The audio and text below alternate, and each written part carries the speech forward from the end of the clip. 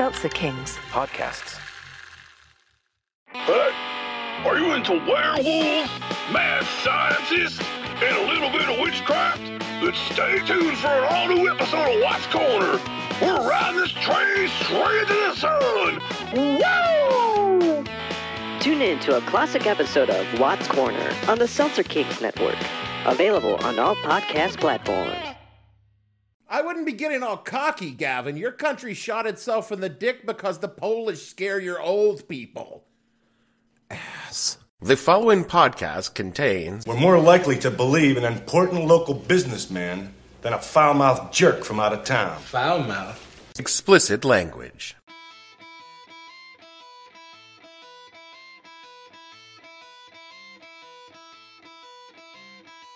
Hello and welcome to the podcast that asks a simple question. When you kept saying, this isn't who we are, when pretty clearly it is exactly who we are, what the hell were you thinking? I'm your host, Dave Bledsoe, and this is episode number 296, Little Myth Can't Be Wrong, where we talk about our national mythology and how it's going to get us all killed. Stay tuned. The What the Hell Were You Thinking podcast is brought to you by Hint and a Half for Your Ass, who want you to know we're trying to tell your dumb ass that things are fucked up. Are you sitting in the ruins of democracy watching mobs storm your institutions wondering what the fuck is going on? Here's a hint and a half for your ass, providing you the little tip you need to put it all together. Hint and a Half is totally free and easy to use. Just open your eyes, take a good look around, and see what the fuck is going on. Hint and a Half for your ass, trying to get you to unfuck the situation before it fucks you permanently. Humans, for the most part, don't have a clue. They don't want one or need one either. They're happy. They think they have a good bead on things. Well, why the big secret? People are smart. They can handle it. A person is smart. People are dumb, panicky, dangerous animals, and you know it. If you grew up white in the American South in the 70s and 80s, or hell, even today, you probably believe that the American Civil War was never about slavery. That's crazy talk. No, you see, it was about a plucky group of free thinkers who wanted to guide their own destiny, and the evil Northerners forced them to kneel to the cruel hand of the federal government. And these heroic men fought the good fight for as long as they could, all the while knowing they were outmatched by the overwhelming economic might of the North and the capricious perfidy of the Europeans. This is how it was. You believe that because you were taught it from birth. It was woven into the very fabric of the South. Your grandparents told you this. Your parents told you this. Your teachers told you this. Hell, television told you this with cool car chases, explosions, and Barbara Bach's perfect ass and cut-off denim shorts.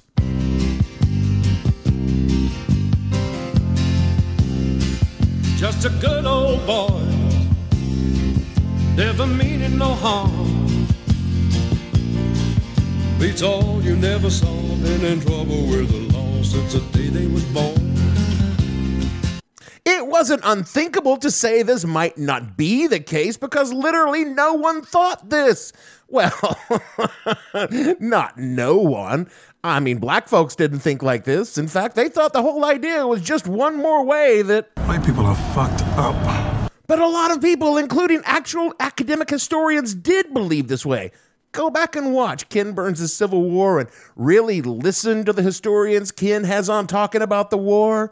A good chunk of them talk about Lee and Jackson with the same kind of reverence a very devout Catholic talks about the Pope.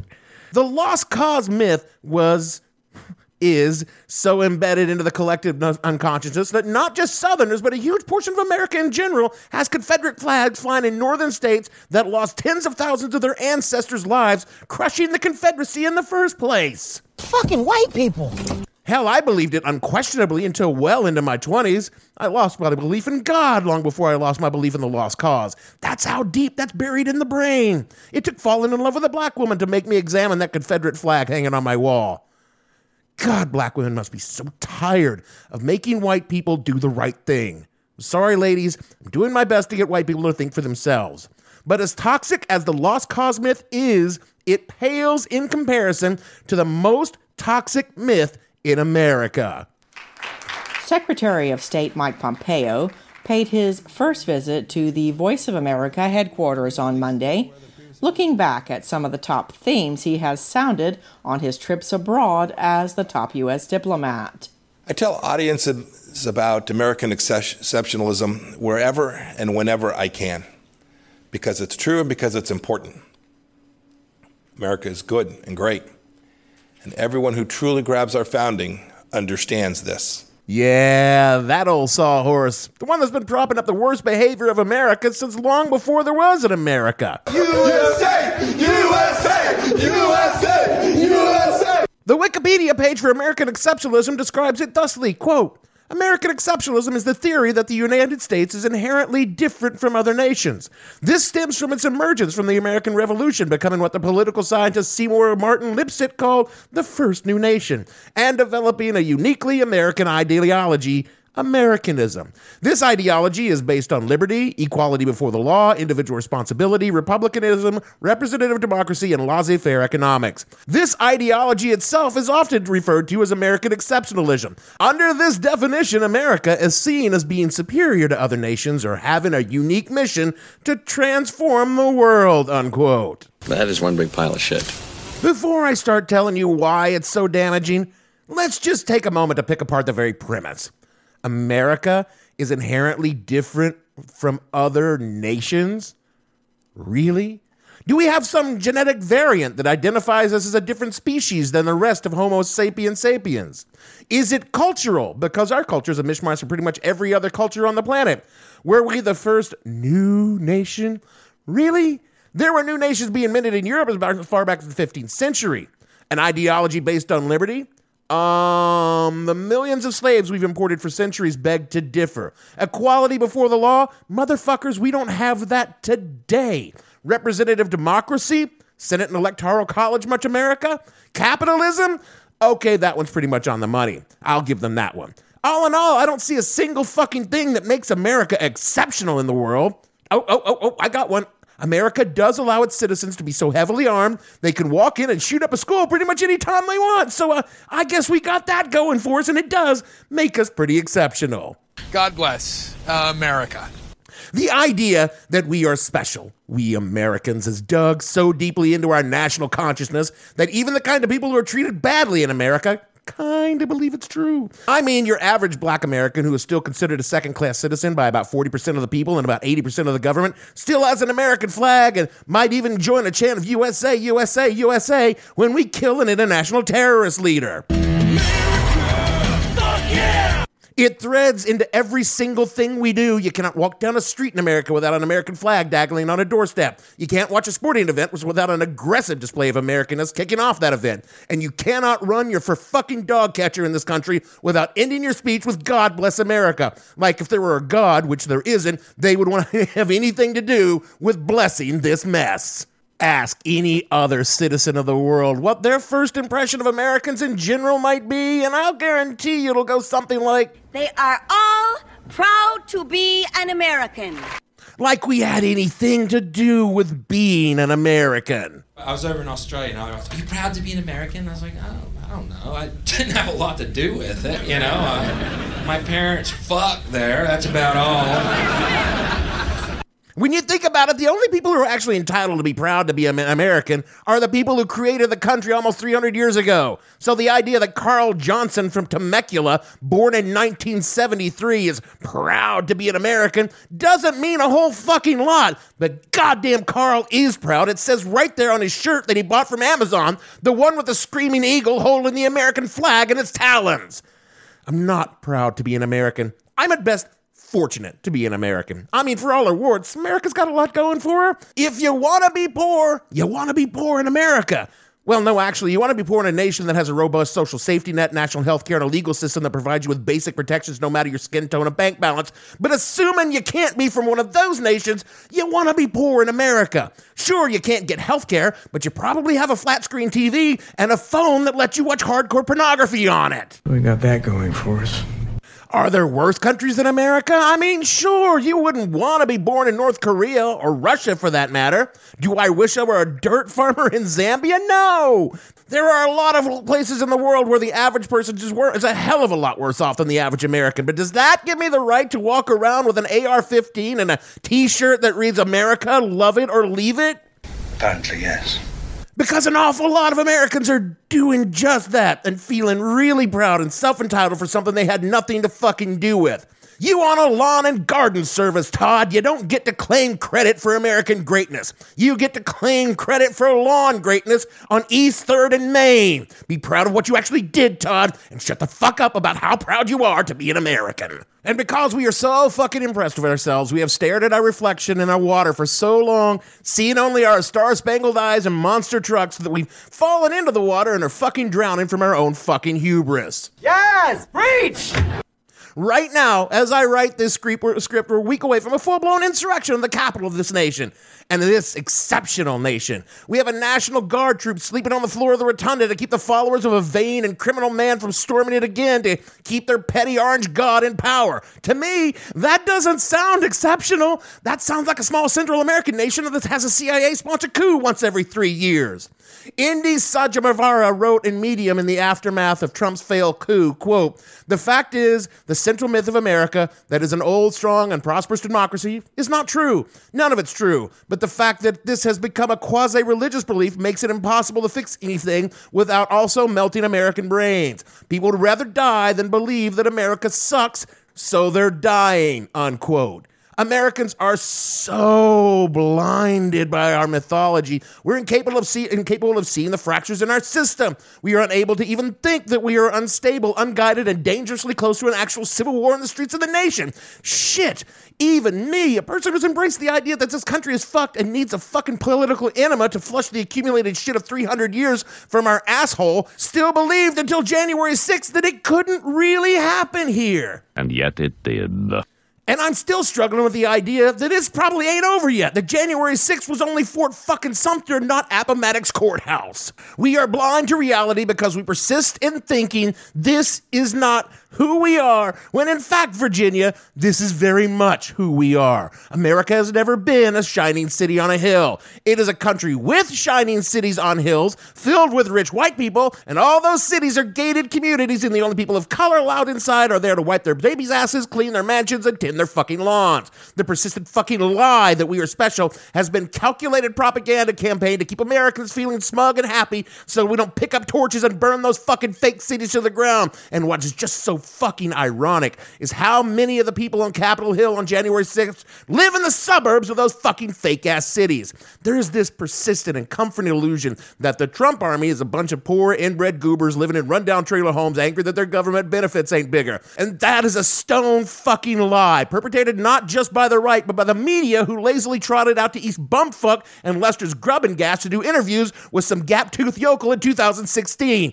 Are there a lot of gap-toothed yokels that fucking love Trump? You betcha.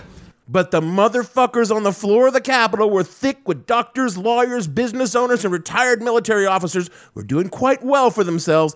Thank you very much. The leaders of this little rebellion were not Cletus and Cooter. They were Lauren and Chad, who have the money to drop everything and fly to D.C. to capture and kill a Congress critter. When America sees those shitheads in furs, they don't think that those shitheads come from solid upper middle class backgrounds, and that the fascists with the unkempt beards aren't from our quiet, middle class American neighborhoods. They're not us. Motherfucker, they are as American as mom and apple pie. That retired Air Force lieutenant colonel with his zip ties and tasers you saw jumping around brought his fucking mom to the riot. No word on whether or not she provided pie to the coup planning commission, but it's a pretty safe bet that she did. Have some more pie.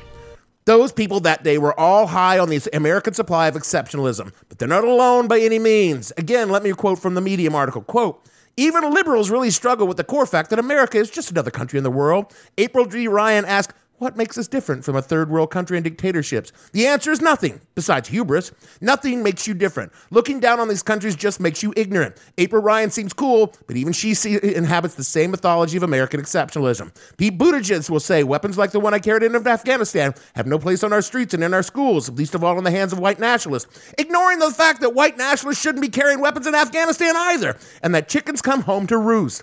Buttigieg seems like a douche, but not evil. Even his brain cannot process that Americans Americans should not be using those weapons on anyone. Even to him, America is an exception. This idea that exceptionalism is some protective secret sauce, ingredients, the blood of Jesus, 11 herbs and spices, and OxyContin, is precisely what is getting you killed. There is no sauce. You're just another country, and you've committed the cardinal mistake of smoking your own propaganda. Just look at where you are, look at other people, and try to do better. You're not better than everybody else. It's this idea that's made you so much worse, unquote. And yet, even knowing all this, we all keep wanting to say, yeah, but, there's no but. It's all poisonous myth, and it's killing the country. The poison is on both sides of the political argument, with the right screaming America is now and always haven't been exceptional, and it's the liberal mindset that is bringing us down, while the left is screaming it's the failures of the right-wing ideology keeping America from being that shining city on the hill. We all know it should be, if only the right would stop obstructing progress. The only thing both sides can agree on is that America is special, just not on why it is so special. What neither side can accept is reality. America is not ordained by God or driven by self-derived enlightenment, depending on where you fall on the left-right divide. America is a human creation, flawed, fallible, prone to failures, lacking in foresight, drawn to learning the wrong lessons from hindsight, and generally inclined to short-term gains rather than long-term goals. America is a toddler with one marshmallow now or two marshmallows in 5 minutes, and America already has its mouth full of marshmallow before they even finish laying out the rules of the game. We have created a system that rewards short-term thinking and profound selfishness, and then created a mythology to tell ourselves all our worst qualities are in fact our special destiny. It is fucking infuriating to watch from the outside and highly disturbing to experience from the inside. A 2011 article originally in the Washington Post by Richard Cohen said of our little problem, quote, a Brookings Institute report termed the happiness factor occurs across the board. Brookings should have called the phenomenon the ignorance is bliss factor, which now may be the true meaning of American exceptionalism. Its current iteration comes from a form of self-esteem which holds that how you feel is more important than how you perform, unquote. We live in a society where objective truth is absent, where one is free to pick and choose their own facts because of this first lie. So many of my friends who share my leftist worldview rightly condemn the MAGAs who storm the Capitol, as do I. But there's also a part of me that feels sorry for these people because they too are a victim of that first lie and a society and culture that cannot reflect upon its own flaws and failings. They are fed a constant stream of lies and propaganda inflated by bad actors and narcissistic assholes with pretenses to dictatorial statuses. They are told they are special, they are loved, and they are right. And because of our national myth, they simply cannot stop and ask the question that needs to be asked whenever you feel strongly about anything. Why do I feel this way? Is it something that I know, or is it because of something that someone told me? Is this an institutional problem or a direct threat to my safety? Is there an actual evidence to support my conclusion, or am I being willfully ignorant because it feels really good? These people were deprived of basic tools to reach a fact-based conclusion through decades of educational neglect and mercenary capitalism in the media markets. They were deeply and trebly wrong in their conclusions and their actions, but they didn't get there by accident. They were led there by institutional failure stretching back to the founding of the nation. Flaws unresolved since the writing of the Constitution, reinforced through white supremacy and uncontrolled capitalism, honed with systemic and de facto racism, and stoked by a constant drumbeat of for-profit, profit with an F, religiosity. Their racism, their religiosity, their will for ignorance, that's all on them, but the system that weaponized them through social media and echo chamber news gave them a green light to act on those flaws and led directly to Capitol Hill that faithful day. And that's not on them, that's on all of us, because we are too blind to examine the problems in our country because we don't believe there is any. There's perhaps no better metaphor for the United States of America than that of the White House. Ask anyone who's ever worked in the White House, and they will tell you it's a beautiful, majestic building filled with splendor, majesty, the rich pageant of history. And they'll also tell you the plumbing sucks, it's bitterly cold in winter with the wind whistling through the walls, it's stuffy in the DC summer, even with the air conditioner running full blast. Because some part of it is constantly being rebuilt or upgraded is a rat problem in the basements level, and you don't go down there without an armed Secret Service agency. It was built in 1792, and it shows every one of those years in one way or another. Oh, and also, it was built using slave labor. Just like America.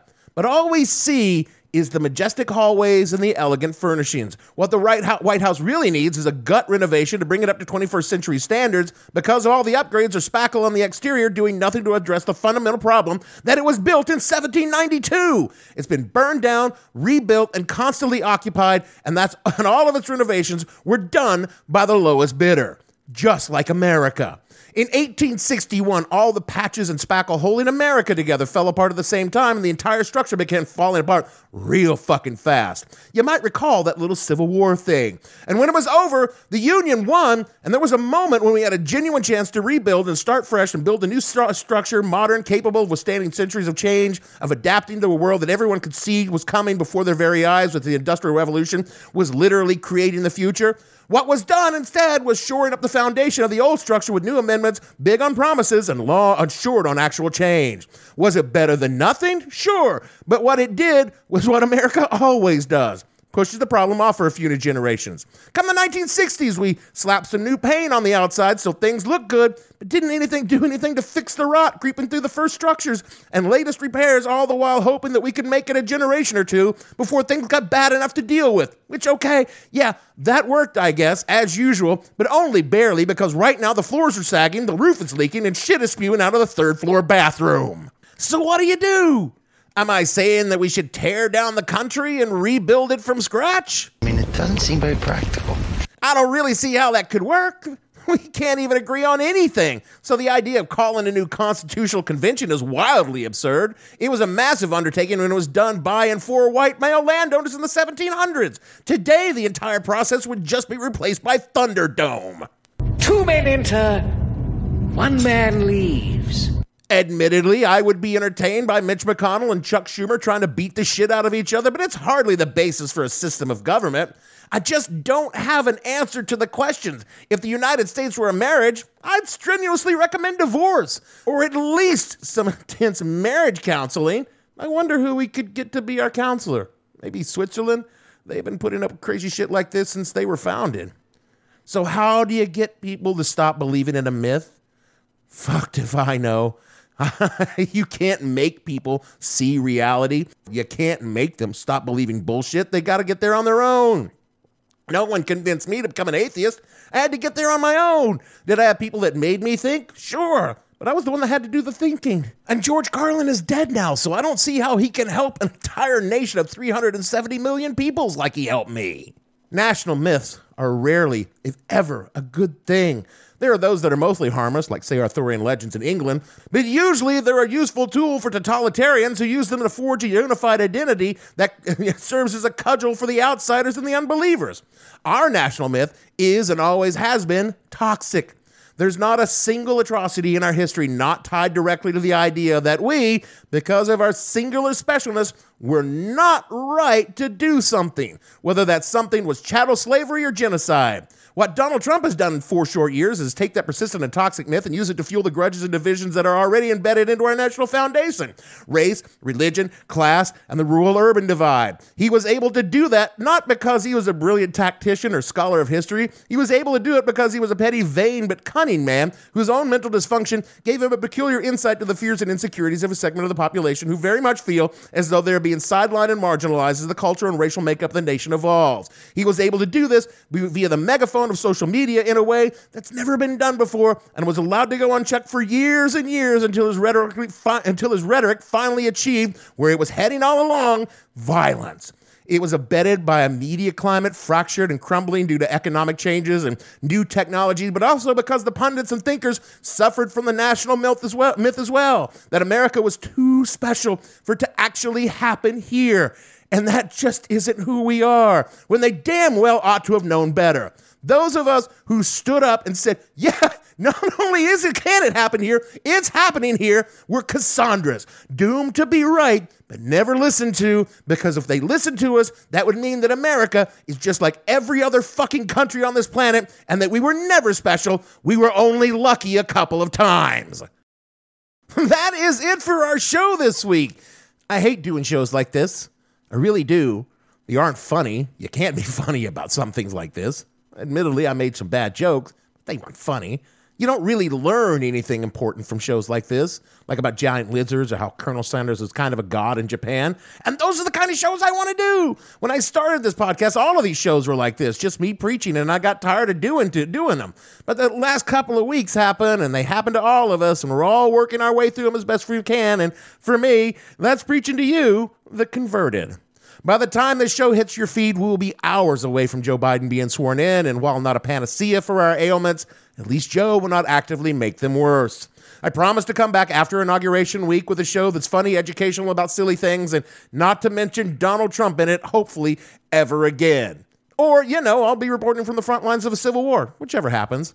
So rate and review the show, helps others find it and listen to us. We need that to happen. Follow the show on Twitter, @thehell_podcast, with the show name on Facebook. You go over to patreon.com/whatthehellpod. Thanks to our donors over there. We can always use more. All the shows are on whatthehellpodcast.com. And as always, we are a proud member of Seltzer Kings Podcast Network, who probably don't want me doing any more shows like this either. So for me, Dave, and Miss Buster Bledsoe, producing Arthurian Legends, all a valuable insight to Britain's prehistory, Gavin, and all the fictional special Americans on this show, we want to say that it's a whole lot easier when that bitch leaves town. It'll be a whole lot easier without his face around. Nobody on Twitter to stamp and shout. Nobody on Facebook to turn the Nazis out. And we'll see you all next week.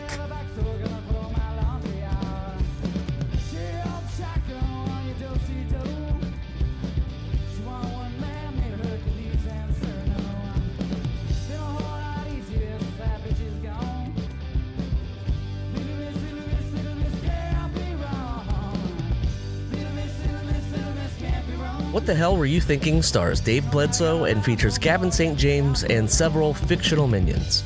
The show is produced by Kimberly Steele and a part of the Seltzer Kings Podcast Network. You can find more information on the show on their website, whatthehellpodcast.com, or on Twitter @thehell_podcast, or on Facebook as What the Hell Podcast. Thanks for listening. I have no ending for this, so I take a small bow.